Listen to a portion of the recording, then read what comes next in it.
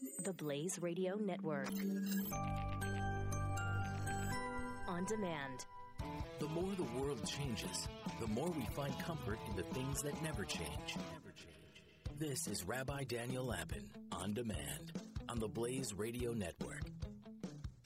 Hello, everybody. Welcome to the Rabbi Daniel Lapin Show, and thank you all very much indeed for being so effective in promoting and publicizing the show. A whole lot of you are obviously doing that, and both Susan and I appreciate that enormously. Well, today's show is entitled, If Familiarity Breeds Contempt, How Can Marriage Survive? And sure enough, it obviously is a real question, but on one level, I'm sure that many of you are identifying it as a bit of a straw man type of question. If familiarity breeds contempt, but maybe it doesn't always breed contempt, in which case there's no real question. I mean, after all, we all know that every expression or idiom or proverb that means one thing is always matched by another idiom or expression or proverb that means exactly the opposite. For instance, the squeaking wheel gets the grease, so you go up there to the top floor and make a fuss. But wait, silence is golden. Or, you really ought not to judge a book by its cover, right? But wait a second, clothes make the man. Or how about get a lot of people involved because many hands make light work, but on the other hand, too many cooks spoil the broth. Don't look a gift horse in the mouth. I mean, you're getting a gift, just be happy, enthusiastically accept it. But wait, beware Greeks bearing gifts. Some gifts come with a price that is too high to pay. Better to be safe than sorry. On the other hand, nothing ventured, nothing gained. Or something that they often tell people, you're never too old to learn. But what about you cannot teach an old dog new tricks? Never put off till tomorrow what you can do today, right? The warning against procrastination. Never put off till tomorrow what you can do today. But how about don't cross the bridge until you come to it? Right? Or absence makes the heart grow fonder. They tell the guy who's going to be parted from his girlfriend or fiance. But then as soon as he's on his way, somebody else reminds him, out of sight, out of mind. Don't just jump into things. Look before you leap. But wait a moment, he who hesitates is lost. Well, I was thinking of all of these, and I could not think of an opposite of familiarity breeds contempt. Familiarity breeds respect. I mean, there is no such expression. So, is there an opposite of familiarity breeds contempt? I couldn't think of it. And if any of you do, by the way, do help me out and tell it to me. Go to my website at rabbidaniellapin.com and just contact us. Use the Contact Us tab and just let me know what the opposite expression is. I simply couldn't think of one. But at any rate, we all know that in relationships, and it's true in business relationships as well, it's certainly in marriage also, which is that it is possible for respect to give way to disdain, and then for disdain to quickly dissolve into contempt. Rider Haggard, the great novelist Rider Haggard, wrote that, and I'm quoting it not verbatim because I don't remember the exact words, but it's something like, no man is a hero to his valet. Actually, now that I think of it, that may be actually a verbatim quote. No man is a hero to his valet. In other words, your valet sees you when you take off your pants at night, and he takes your pants and he presses them and gets them ready for the next morning, and your valet comes in to wake you up and sees how you struggle to get out of bed in the morning. Yeah, no man is a hero to his valet. Well, being married is an even closer relationship than having a valet. And so what happens there? How does respect not give way to disdain? And how does disdain not lead to contempt? And if it does lead to contempt, it's very difficult to keep that marriage going. And very often in that situation, people keep it going simply out of inertia, because ending a marriage is traumatic and painful and expensive and horrible. So they just continue on, as Thoreau said, living lives of quiet desperation. But question is, obviously, there is a familiarity in marriage, right? You've seen husbands and wives who finish each other's sentences, husbands and wives who literally know what the other one is thinking sometimes. Of course, there's a familiarity there. And that familiarity that is an inevitable and important part of marriage, will it inevitably pull the marriage down? Well, we're going to have to take a closer look at this. Look, I could hardly be more familiar with anything than I am with my knee. Both of my knees, come to think of it. Now, I'd be the first to confess that my knees are somewhat knobbly. I would be the first to say that were I to walk around in short pants, very few people would be gazing in absolute astonishment at the beautiful sight of a pair of Lappin knees perambulating down the sidewalk. So I will admit my knees are nothing much to look at, but I like them. We've been together for a few years now, and we've taken care of each other, and they're good. I like my knees, but contempt for them?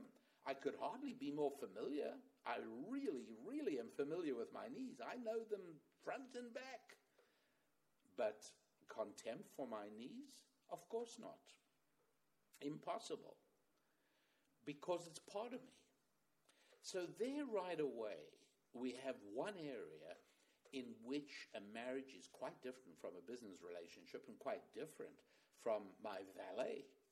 Because my spouse is, in a certain sense, a part of me. We are one unit. And in the same way, I'm very unlikely to have contempt for my knees. I'm, of course, not going to have contempt for my spouse either. But at the same time, I was once a house guest. A number of years ago, I was a house guest of a couple. She could hardly have been a more refined and gentle woman, a daughter of a distinguished rabbinic family, and she was just a wonderful woman. How this match ever came to be, I have no idea. I did discover afterwards that her family was not happy with the match, and it went ahead. Anyway, she was infatuated with the guy. Well, I saw pictures of him at his wedding, and then I know what he looked like when I knew him, and he had become huge and corpulent and gross. He had become vulgar, and I think this might have been the first. I was a fairly young guy. I was a single man at the time, and I think it might have been the very first time that I ever saw a husband make no effort to restrain his body from emitting rude noises in the presence of his wife. I think it was the first time I ever saw that, and I had no doubt then that she had developed contempt for him. I think he had reached the point that he was beyond feeling humiliated by not being able to live up to her. And it, of course, did not come as a huge shock when a few years later I heard that they had divorced. Sadly, they had children. It was just a sad story. But yeah, I understand contempt can be very real. I want to try and explain that in a little bit more detail as we move along in today's show. But as always, the website is rabbidaniellapin.com. You can make sure you receive Susan's musings every week. You can make sure you receive thought tools every week. By the way, the current thought tools up there, it's about baskets in the 5 books of Moses. It's really one of the most fascinating thought tools I've written, and I enjoy rereading it so much. It's such an important point. So do go ahead and read, if you haven't seen this thought tools, about why a certain specific word for basket is used in one place and one place only in the 5 books of Moses, and the practical lesson we can learn from that in building successful lives. All of that is on the website at rabbidaniellapin.com. And also, there is, for listeners of this show, there is a special price for all the paperback books. We've got 1, 2, 3, 4, 5, 6, 7 paperback books. One is called The Skeptic and the Rabbi. And look, the book's fascinating. I happen to be the rabbi in the title. It was written by a woman called Judy Gruen. Fascinating story of her journey into faith. Plus another 6 paperbacks, and I'll tell you more about them coming right up. But first of all, on with the show in just a moment. Ancient solutions to modern problems. This is Rabbi Daniel Lapin, On Demand, on the Blaze Radio Network. Hi, I'm Rabbi Daniel Lapin, and Retirement Curveball is a book by a finance expert that I respect, Dr. Tom McPhee.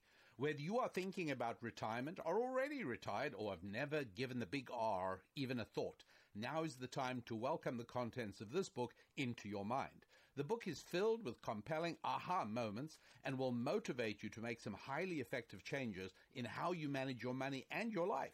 I know Dr. Tom McPhee and his terrific book, Retirement Curveball, and I do recommend it. Get the book at retirementcurveball.com or on Amazon.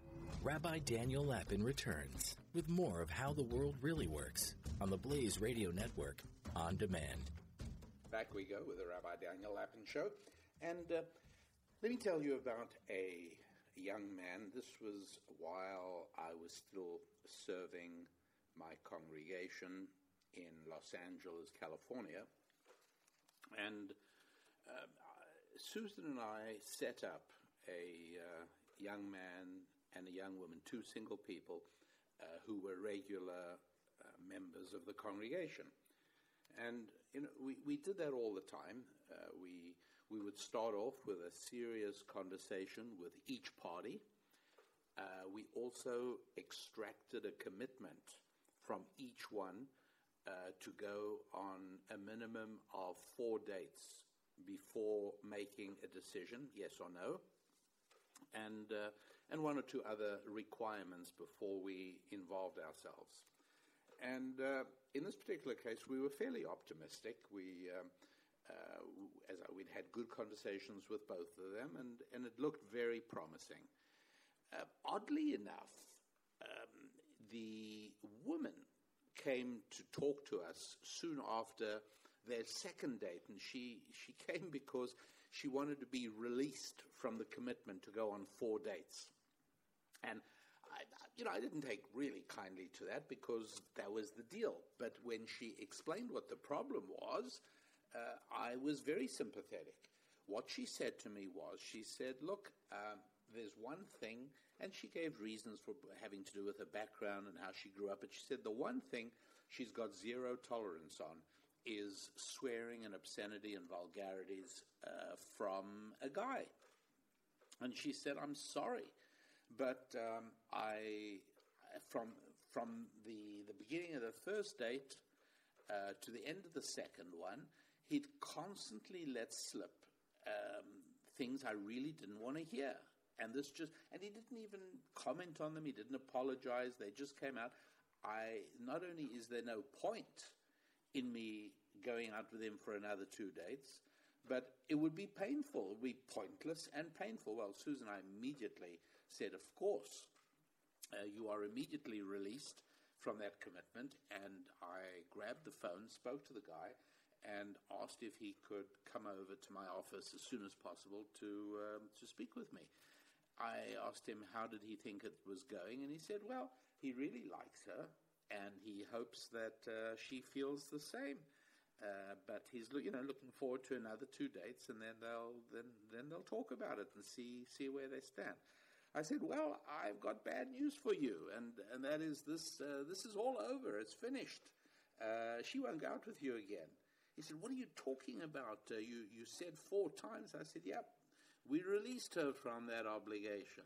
He said, why? What's wrong? I said, well, because of the way you behave. And I said, now, I have to tell you that what I'm about to say baffles me, because you and I have known one another for a little over 2 years now. We've spent a fair amount of time together. We have studied quite a lot of Bible together. And I have never seen the kind of conduct in you with which she charges you. And I would like to get to the bottom of it. He said, well, I can't imagine. What did she say? I said, she said that your speech is unrefined, it's vulgar, it's obscene, and you use swearing. And he turned colors a little bit, and he said, well, I'm really sorry. I understand why this would shock you, because I don't speak that way around you. He says, as a matter of fact, I pretty much don't speak that way around my friends either anymore. He said, since I've been studying Bible with you, this has really been an area that you made a lot of sense on, and I've changed substantially. So I said, so what on earth happens when you're on a date? And he said, well, I just think it's really important that she knows me as I am. I don't want her to fall in love or become interested in somebody who isn't me. I want her to know the real me. And then if she's interested, I'll know she's really interested, and we can go ahead and talk. But I don't want her to become interested in any way in something that is just a shadow or a reflection of the real me. He said that. And the real me, I mean, I've got to tell you, although I don't do it so much anymore, deeply embedded in me is that kind of speech. My whole life I've been talking like that, excepting for the last 2 or 3 years.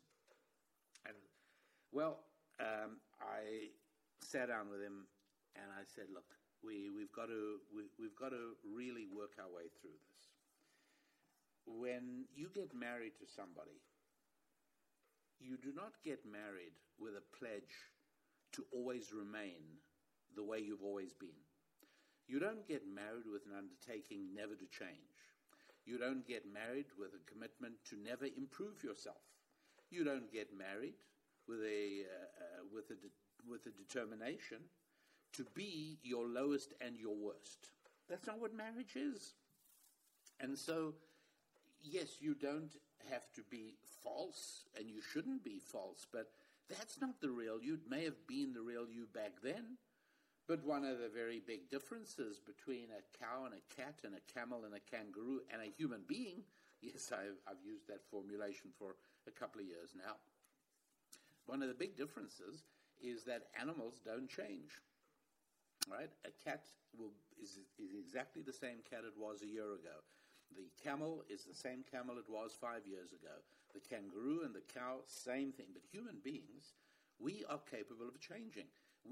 In circumstances, we can become worse, we can deteriorate, we can become lesser human beings, we can become vulgar, we can become less honest, we can become duplicitous, we can become less disciplined, we can become less capable of deferring gratification. All those things are deteriorate, but you know what? We can also improve. We can also become things that are really fantastic improvements. We can build ourselves, demand more of ourselves, grow.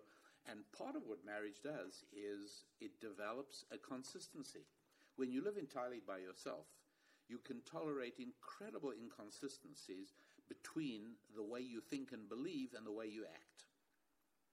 And you dispense with them as a single person. You say, well, one day I'll improve. Yes, I know I ought to be doing this, but not today. Yes, I fully intend at some point or another to start doing this, but not yet, not at the moment. But as soon as you're married and living with somebody else, so crucial is the respect, so important is the respect, that you can no longer allow much of a gap between your beliefs and your actions. Now, when you have children, whatever tiny slack had been left has now evaporated. When you have children, the consistency becomes crucially important. And the cost of inconsistency in your relationships with your children becomes far too high to bear. Well, as it turned out, this young man understood exactly what was going on. It was a huge eye-opener for him. He really thought that he was doing the right thing, that he was being responsible and honest in letting what he believed to be his true self come across. But he asked her for an opportunity to at least explain. He said, I accept you may not ever want to go out with me again, but let me first explain. And she agreed. She was a fine woman. She agreed to sit down with him, and they sat down over coffee, and he said, look, I'm embarrassed, but I had the wrong idea. I used to be like this. I thought it would be wrong of me to conceal that part of me from you, and so I just let myself be that way. And I thought, down the road, if we get together and we marry, it'll be one of the things I put behind me. But at this point, it would be wrong of me to withhold this information from you. Anyway, she understood, he understood, and the end of the story was they got married.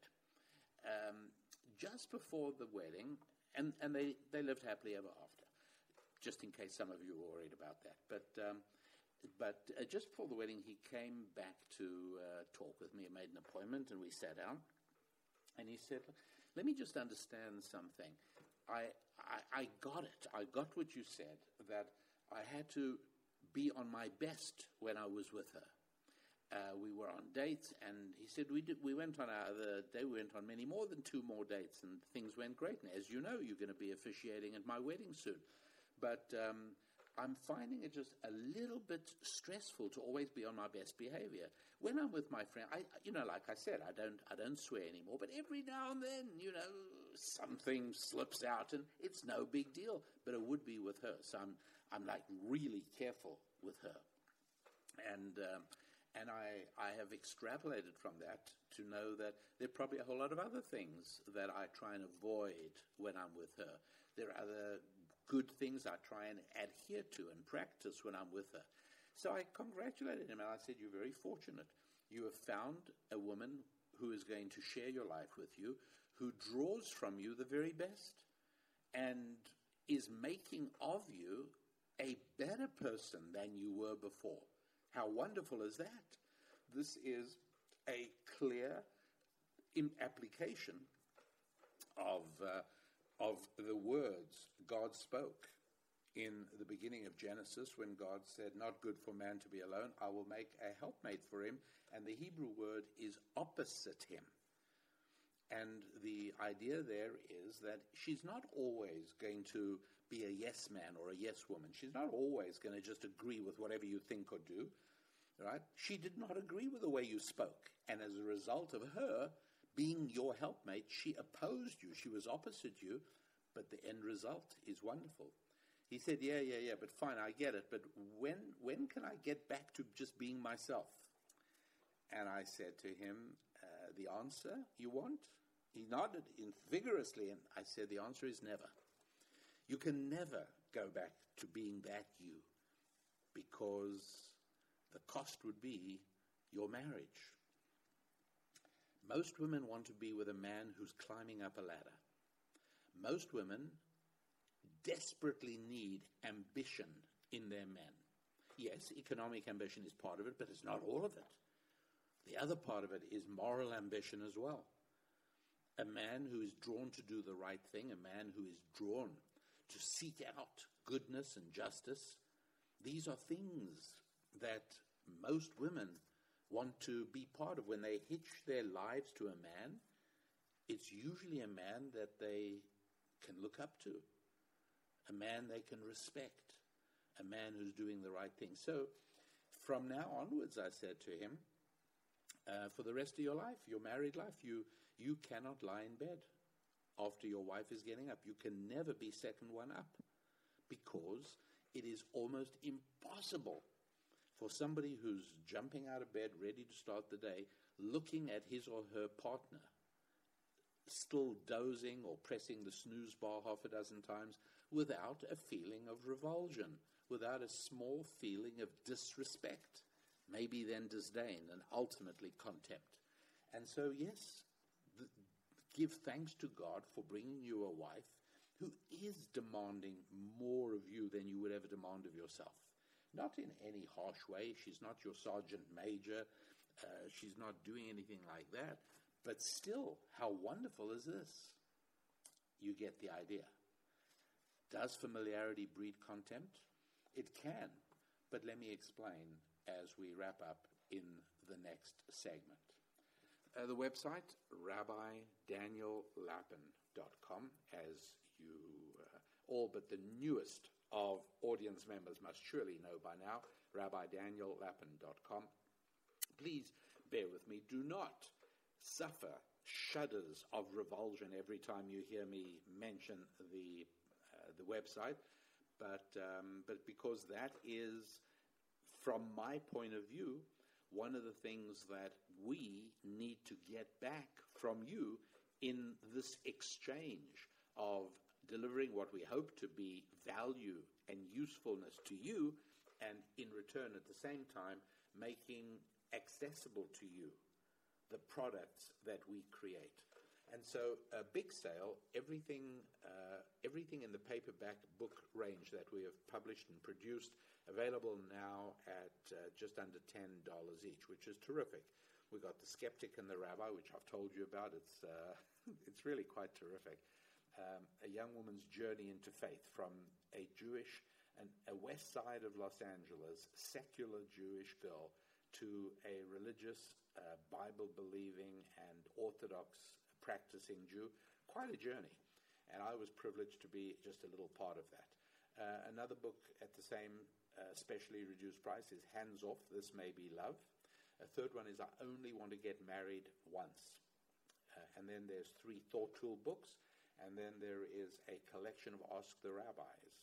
It's called Dear Rabbi and Susan. You can read about those all on the website at RabbiDanielLapin.com.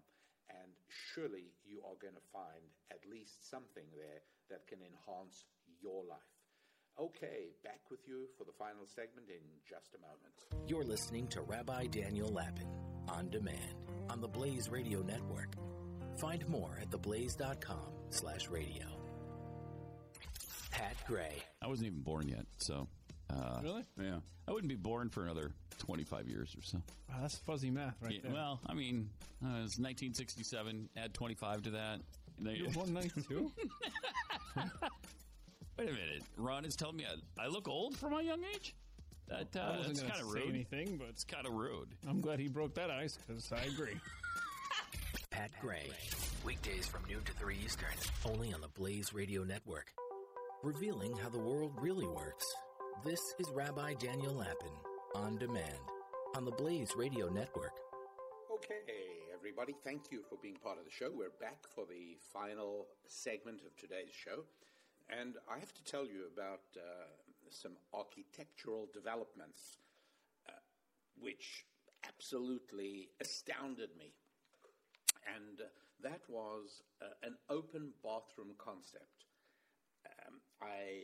I know who the architects are. There was a whole school of them that were pushing this revolutionary new idea that the bathroom in the master bedroom was basically not separated. And they spoke glowingly about couples' togetherness, and there should be no artificial barriers and no separation.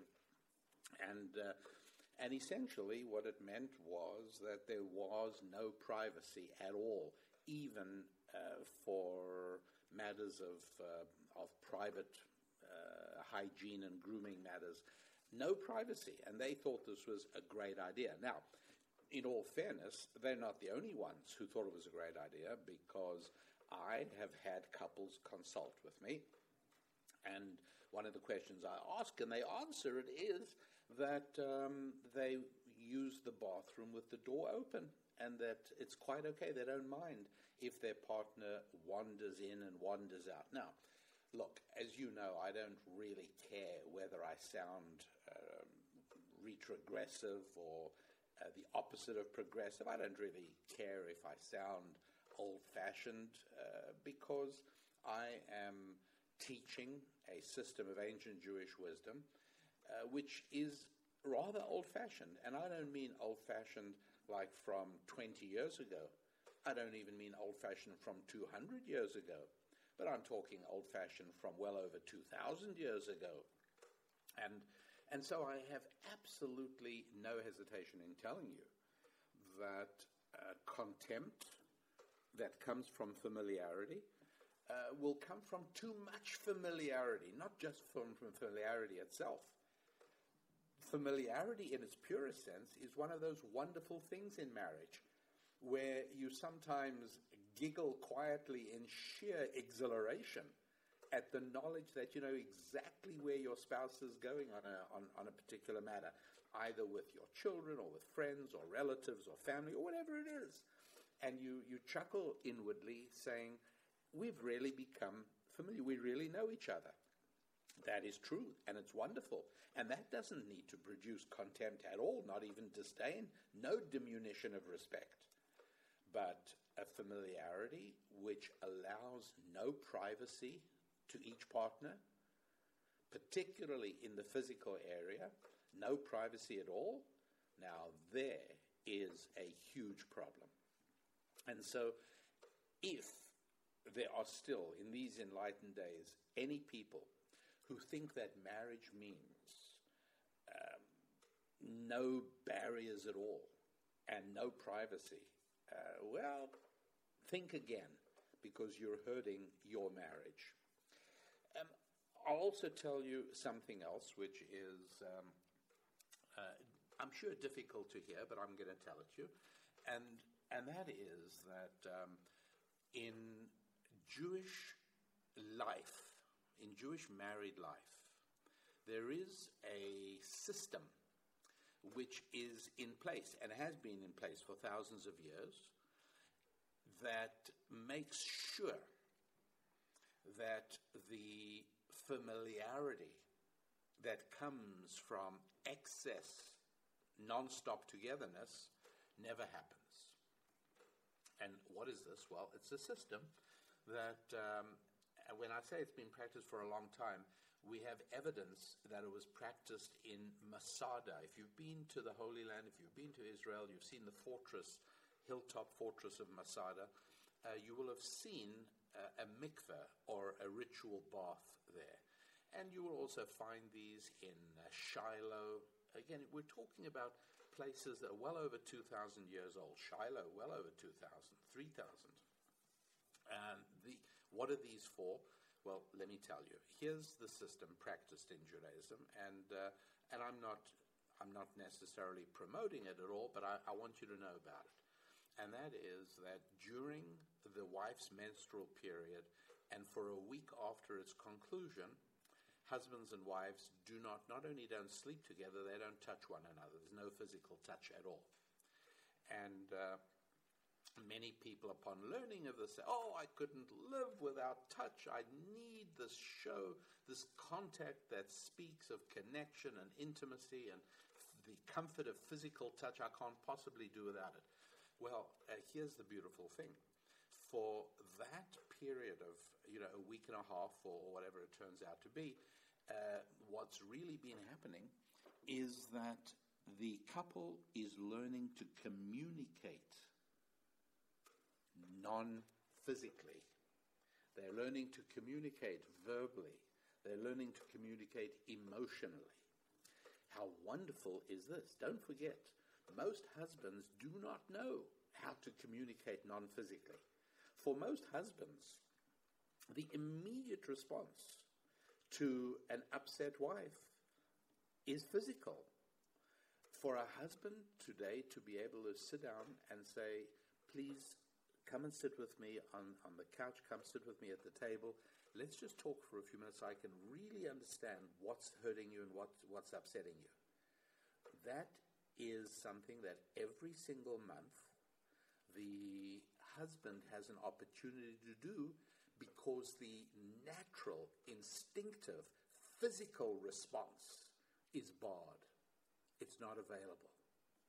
So it's an extraordinary system. And in addition to that, as you can imagine, when a husband and wife have not been able to touch one another for 10 days, 12 days, sometimes 13 days, can you imagine what an incandescent conflagration is ignited on the night they come together again?